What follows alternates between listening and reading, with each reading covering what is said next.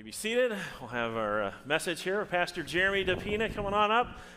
We had a lot of good responses for that God is fill in the blank. Yes. There's some really good thoughts out there from the folks. And that's the series that we're in right now. Hopefully you guys all got to participate in that last week. We passed out those little cards, had everybody write just briefly on there what God is to you in your mind that you thought about. Last week, Pastor Mark did a great job talking to us about God being merciful, something that we need to understand and know and believe, because through that mercy, we receive God's forgiveness and that which he showers down upon us through his eyes of grace. There's all different good responses. Some of the ones I thought that were the best were, one was God is in control, somebody wrote. Somebody wrote, God is my all. I like that one. Somebody just wrote, God is it. I thought that was an interesting one. Lots of different responses. If you couldn't guess already, the number one response that we got back is, anybody want to take a guess? God is love. Yeah, God is love. That's the one that came back. Good and great were pretty close in there too, but God is love was number one, which is fantastic because next week, Pastor Mark is going to give us a sermon specifically on that subject. God is love. But today, before we get to that, we cross one of the greatest bridges that you have to have before you get to that element of actually having love. That God is trustworthy. That's what we focus on today. God being trustworthy for us. So think about that in any relationship, not just the relationship that we have with God, but the relationship that we have with one another. Maybe it's you and a spouse or a boyfriend or a girlfriend. Maybe it's you and a sibling or a parent. Maybe it's you and a coworker or employee. We need to have that element of trust to be able to build upon our relationship, and especially to be able to get to love. Now, is that characteristic, being trustworthy, something that is rampant within our society today? Think about it.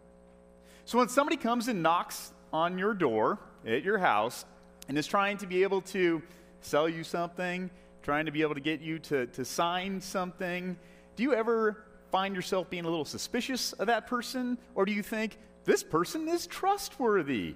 Which one is it for you? When a politician makes a promise to you that is different completely than the promise they made just 7 days ago, do you think to yourself, now this person is trustworthy? Maybe if you get a phone call and your iPhone is telling you this is likely a scam, do you think to yourself, no, this is probably trustworthy? When you take your car in to the mechanic just to get a simple oil change, and then he tells you, I think you need belts and a distributor and a starter and new tires, do you think to yourself, this guy sounds trustworthy? No, you probably don't in any of those situations or lots of other situations. I saw this quote this week, just as hope, Lord, for godly people no longer exist. Trustworthy people have disappeared from humanity. What do you think about that? Trustworthy people have disappeared from humanity. I bet a lot of people feel this way right now in our modern society or culture. I bet people that are not just Christians, people just throughout the world probably think most people or a lot of people are just not trustworthy. We may think that this is a problem that irritates us today or affects us today, but the truth is this problem has existed for a long, long time. See, this isn't just some random quote. It's actually our Old Testament passage for today. It was written by King David 3,000 years ago. The king that had people around him that he was supposed to be able to trust. Again, he writes those words, help, Lord, for godly people no longer exist. Trustworthy people have disappeared from humanity.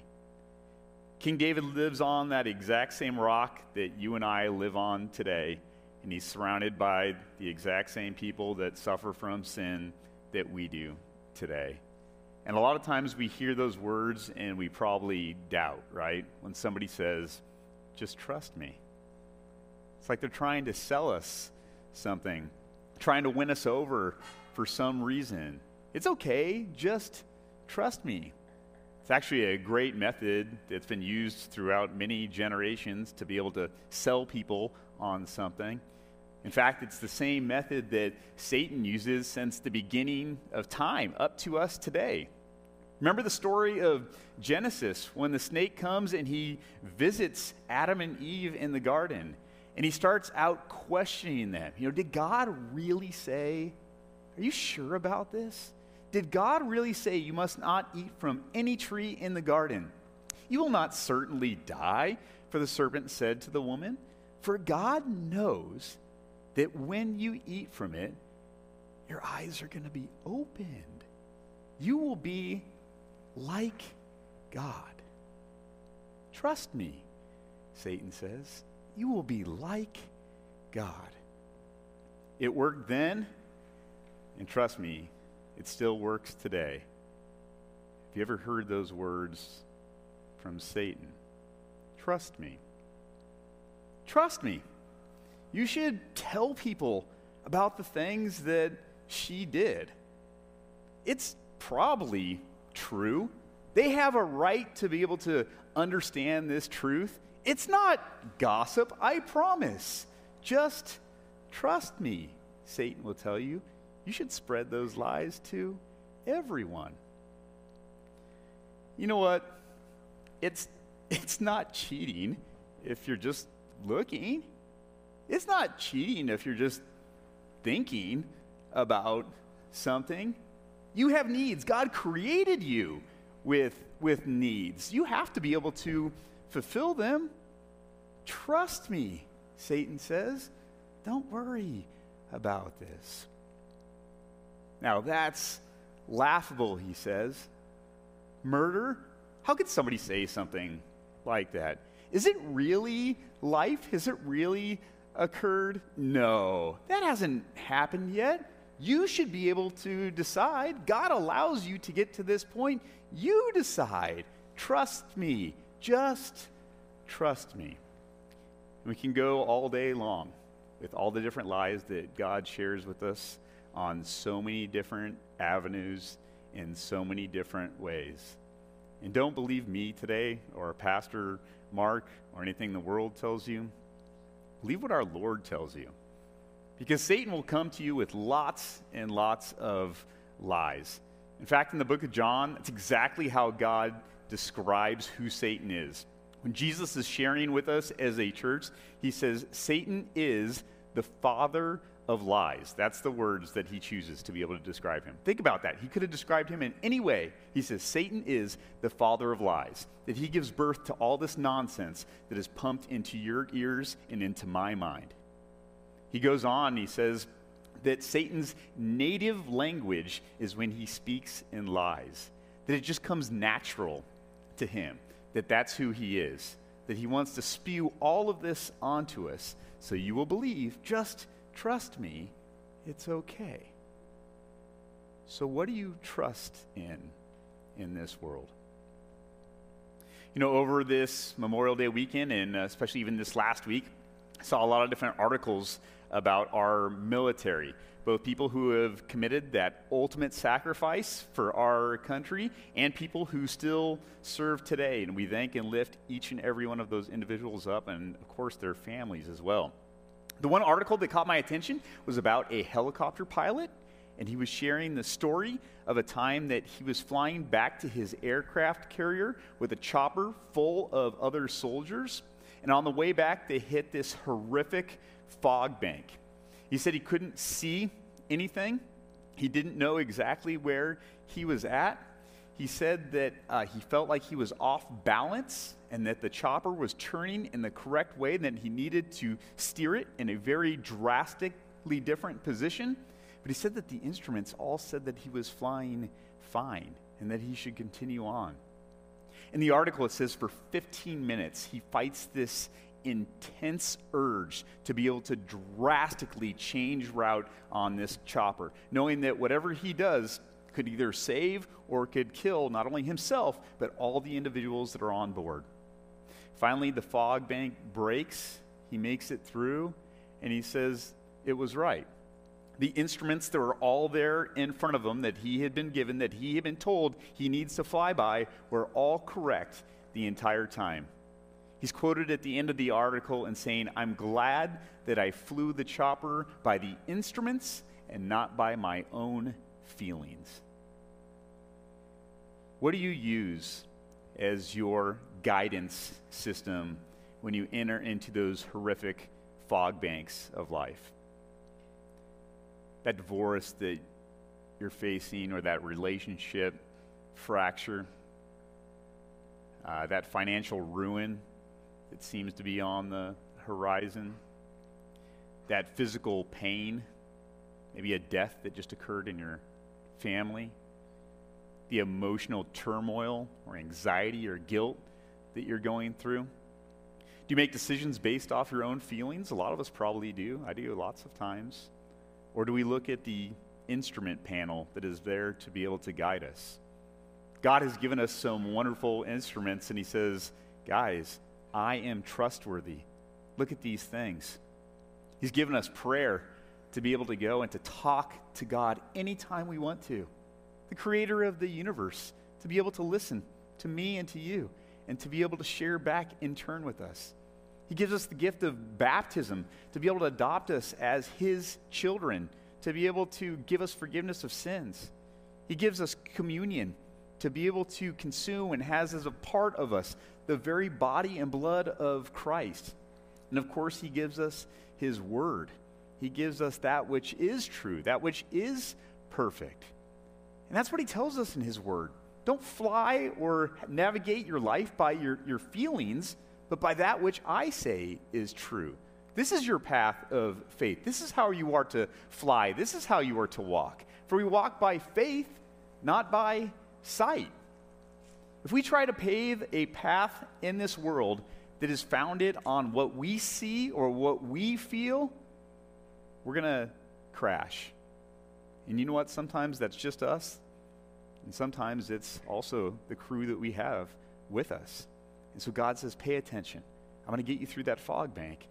I promise. But who do we pay attention to? Do you trust God? I saw this episode of Seinfeld one time. I think most of you in here have probably seen this show before. Kramer typically has this habit of being able to bust through Jerry's apartment and just kind of run right in. And so he breaks open the door, comes flying in, and George and Jerry are sitting there having a conversation. And Kramer asks them, he says, "Hey, do you guys want to have some fun?" And they said, "Sure." And he said, "Well, do you guys really want to have some fun, or are you just saying you want to have some fun?" And George says, "Well, I really want to have some fun." And then Jerry says, "Well, Kramer, I was just saying I want to have some fun." You know, what do you say when God steps into our lives? Do you trust God is the question? And when everything's going great, when you're walking that path that we don't have any disruptions in our life, you say, yeah, I trust God. But what about when he shows up later on? He says, but do you really trust God? Or are you just saying that you trust God? Those times when it's super difficult, those times when we feel like we need him more than ever, are we still trying to calculate on our own instruments, on our own walk, or are we following the path that God has given to us? Do you trust me? He asks. We have to be able to trust God in all of these things. Do you really trust me? This is the beginning to that gospel text that Joan read for us today, and they're beautiful words for all of us. When Jesus comes to his disciples, specifically, he comes to be able to give them comfort, and these are words of comfort for us today too. He says, do not let your hearts be troubled. Trust in God, trust also in me. You see, that element of being trustworthy that God gives to us today is a remedy for our troubled hearts. If your heart is troubled, if you are worrying, if you are struggling with anxiety, Here's the remedy. Here's the cure. Not the snake oils of this world and the lies that will be shared with you, not your own feelings. Trust in God. Trust also in me, Jesus says. Remember, God is trustworthy. And remember, this attribute is not for God's benefit. It's for ours. God doesn't need himself to be trustworthy. We need him to be trustworthy. And when we trust in him, and when our heart begins to be able to settle, he gives us those promises that he goes even further with. Jesus goes on to be able to say in this text, "My Father's house has many rooms. If that were not so, would I have told you that I am going there to prepare a place for you? And if I go and prepare a place for you, I will come back and take you to be with me, that you also may be where I am." I thought about those little cards we handed out, those God is. And I read this verse again, and I thought, what would be a creative piece for this? And I thought, how about God is my contractor, or God is my interior designer? That he tells all of us that he has gone to be able to prepare a place for you, to prepare a place for me. How exciting is that? A lot of us probably like being able to go out in the world or even just look online at new homes or new places to be able to live. You can never find the perfect house, right? You find things that you like about different places. Now imagine the perfect house that not man and women have created for you, but that Jesus himself has designed for you. I went on and I saw even further in there. God says that he's going to take us to be able to be back where he is, that we will be united with him. And I thought, God is my roommate. How great does that sound? And you know what? The fun part about that is all of you also get to be my roommate. That we get to be united together in heaven, in this place of perfection. The best part about this, though, is nobody has to argue about who's going to do the vacuuming or the dishes. There are none. No vacuuming, no dishes, just us hanging out together as roommates in God's place of perfection, in God's place of trustworthiness, in God's house of love. Trust me, but when God says it, it's completely different. Trust me, though. I don't know. What are you saying here, God? Thomas says, Lord, we don't know where you are going. You tell us you're going to prepare a place for you. We have no idea where you are going or what you are talking about. If I read these verses to people within our world today, maybe they would say, God, did you see the news this past week of what happened? Lord, did you see these things? How could you talk about this? We don't know what perfection looks like. Our Lord never tells us that this world is going to be perfect. In fact, he tells you and me the opposite. He says, in this world, you will have trouble. But take heart, trust in me, I have overcome the world.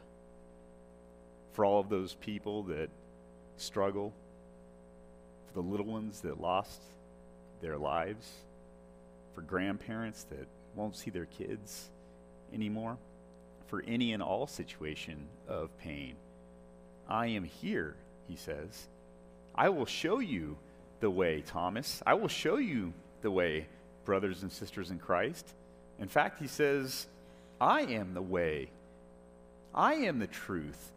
I am the life. It fills in our God is cards a few more times there. God is the way, the one that will show us to heaven, the only path to heaven. God is the truth, the only thing in this world that we can count on, the only thing that when he says, trust me, we actually can. And God is our life, not just here on this earth, but in eternity with him and with one another. Those are the final words that we'll close with today, in which Paul shares with Timothy, and I share with you today. Here is a trustworthy saying. that deserves full acceptance. Christ Jesus came into the world to save sinners. That's you, that's me, it's everybody else out there. He is the way. Let's pray. Dear Lord, we come to you today as people that many times are hurt and are broken in different ways. We lift up even especially again our brother Benjamin, Lord, and the passing of his father. We just ask that you continue to be with him and his family and with all of those around us in our world, Lord, that are struggling in so many different ways. I'm sure that there's no way we can even count them here today. But Lord, continue to please shower down your love upon us, that people as Christians, brothers and sisters, will be able to unite together and share this good truth with people around us. Lord, allow us to be able to trust in you in all things, to be able to drive through those fog banks of life and know that you are always in control. Again, lift us up, Lord, so that we may be able to lift up others with your love. In Jesus' name we pray. Amen.